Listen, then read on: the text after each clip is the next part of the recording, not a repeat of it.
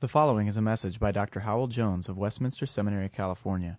For more information about this message or Westminster Seminary, visit us online at westcal.edu or call us at 760-480-8474. That's online at wscal.edu or call us at 760-480-8474. We continue to rejoice in Thee, O Lord God Almighty and everlasting, that Thou hast been the strength and the stay of Thy people, generation after generation. And even so it is with us today, and all who confess the name of the Lord Jesus Christ, loving Him in truth and sincerity. We thank Thee that Thou art for us. And that being so, in the ultimate sense, who can be against us?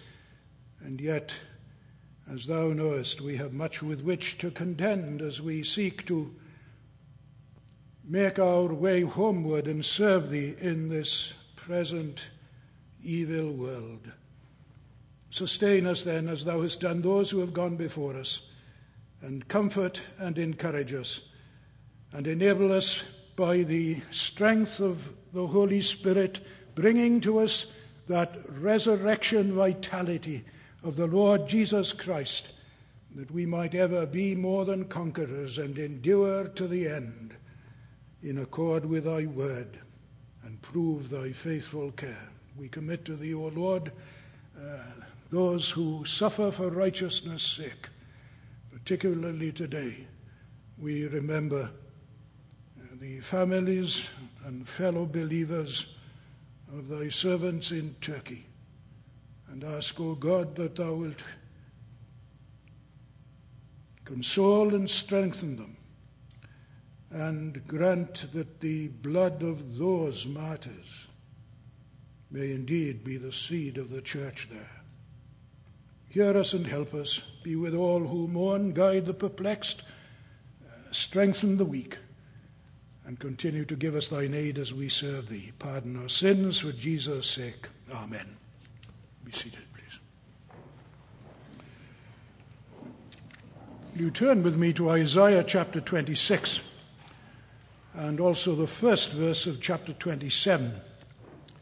Time is running out on us, and so we have to take this large section today. Isaiah 26, verse 7. Let us hear the word of God. The path of the righteous is level.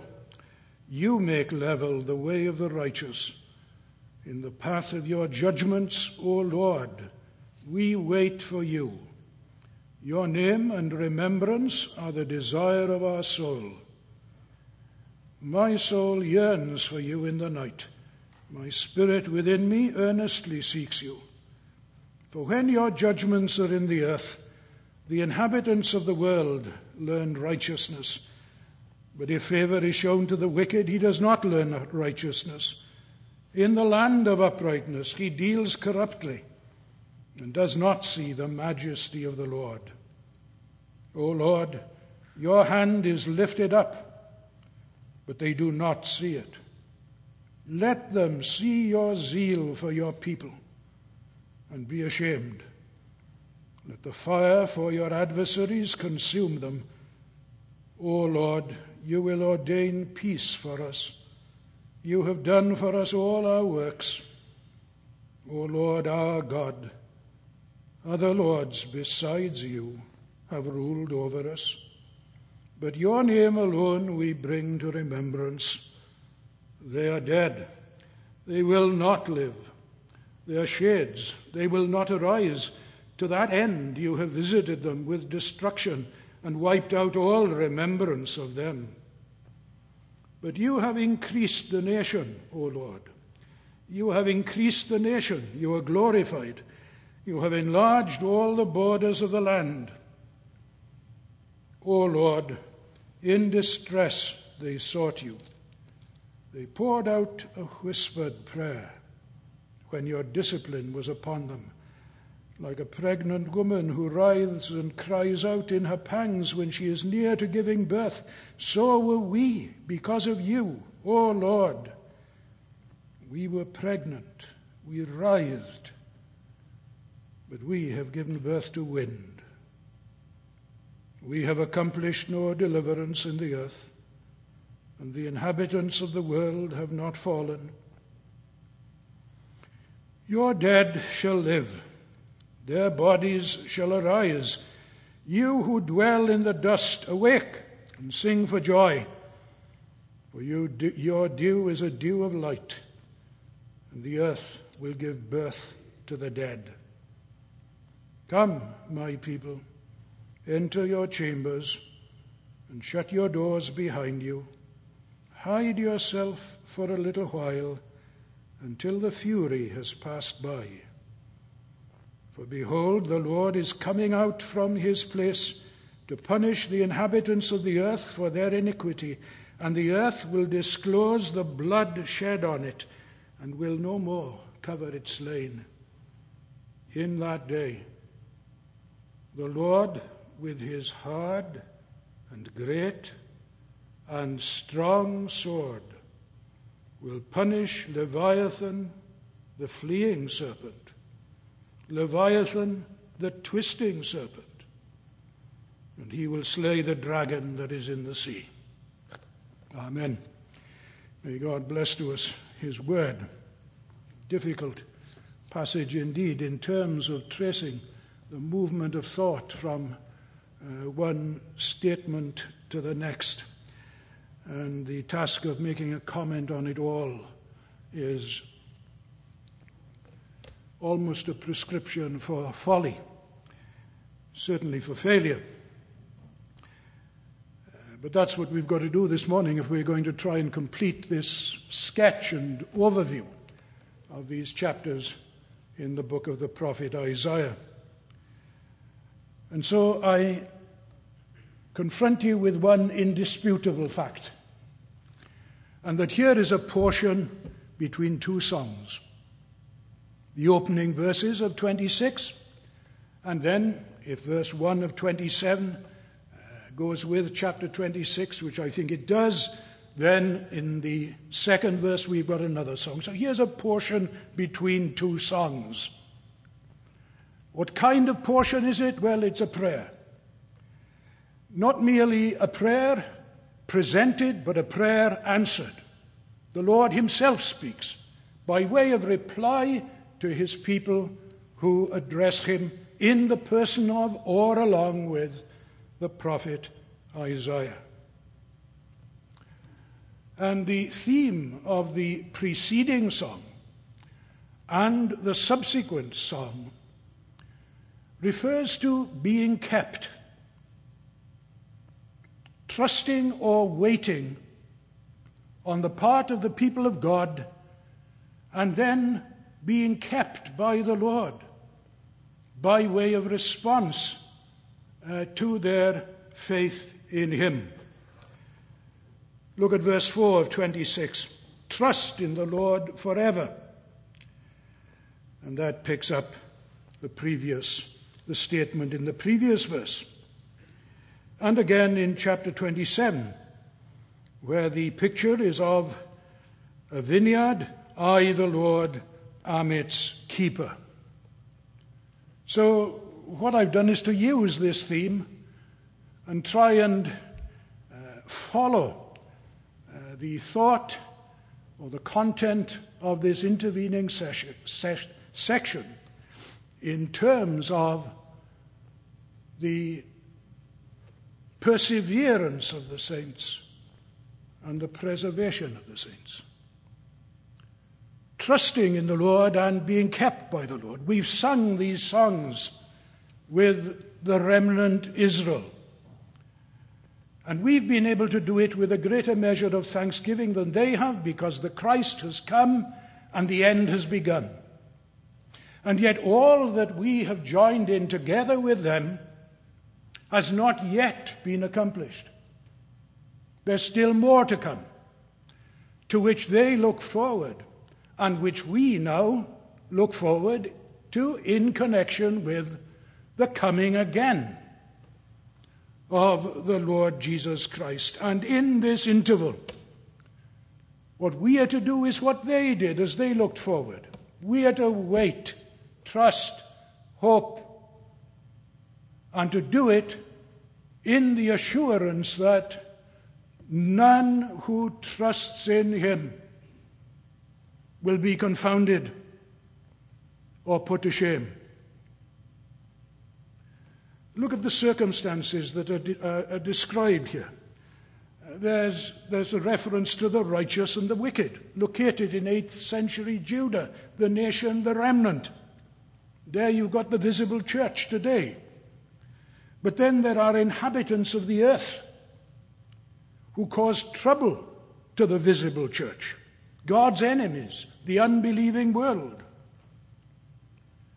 For the righteous, there's a straight path. And in addition, they live in a land of right. But the wicked are not so far removed from that straight path and the land of righteousness. They see it. They see what God does for and with his people, but they don't understand it. And that's an added burden, of course, to the righteous. And instead of the righteous giving life through their testimony and conduct, it seems as if they do nothing but die. And yet they're told that they'll be raised. And so they're to continue to trust until the author of death himself, that trinity of evil, the three monsters, 2 leviathans and a dragon, along with the inhabitants of the earth, are subjected to the fury of the Lord. There are associations and echoes, aren't there, in the New Testament, and particularly in the book of the Revelation. And so the situation as described by Isaiah in the 8th century in Jerusalem and Judah has its counterpart time and time again throughout the history of the church, and it has its counterpart today. And therefore what they did, we do. They continued to wait, to walk in the way, to wait in expectation for the intervention of God by way of judgment and mercy, and to do it in spite of all the difficulties that beset them. Well, now, what elements of trusting? I'm just going to list them for you. You can track them down yourself. What elements of trusting are found here? Well, obviously, obedience. In verse 7, the path of the righteous, this is the way in which they're to walk. And it's a path that God has made level, straight for them, so that they don't fall out of the way. They're to walk in it. They're to keep God's word. They're to walk in accord with his will. And as they do so, they're to do it with expectation. The Lord himself will intervene and manifest his judgments by way of displeasure against the wicked and by way of recompense and reward for their faithful adherence to him.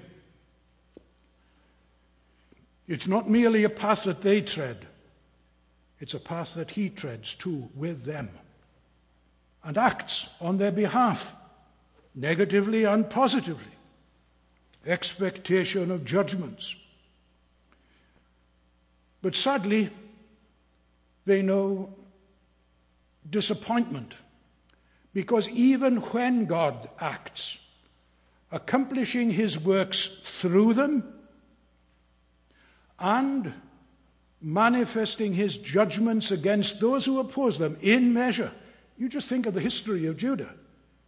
You know, we were reminded last week, Sennacherib, and the preservation of a signal intervention of God. So much so that the Assyrians didn't want their people to know about it. This is what God's people remember. But even when God so acts, the wicked in Israel don't learn when the Lord's hand is lifted up. They don't see his glory when he manifests his majesty. It's a sadness and a perplexity to the people of God that even among those who acknowledge his name don't really know him. But then there's the note of humility. So far it might seem as if everything, is at least positive. Walk in obedience, you won't fall out of the way. Expect God to intervene, and he's not silent, he's not inactive. And yet when he does, people don't take notice of him. The problem's all out there. No, it isn't. Here's a confession, here's an admission. O Lord our God, other lords besides you have ruled over us. Here's a recollection that even the righteous have wandered and strayed and needed to be recalled and preserved. Still, there's no righteousness of their own in which they can trust. And so they acknowledge this in penitence, but with determination. By thee only will we make mention of thy name. It's like the prodigal returning, and he weeps over sin that's been forgiven. That's the test, of genuine repentance. When forgiven sin humbles us.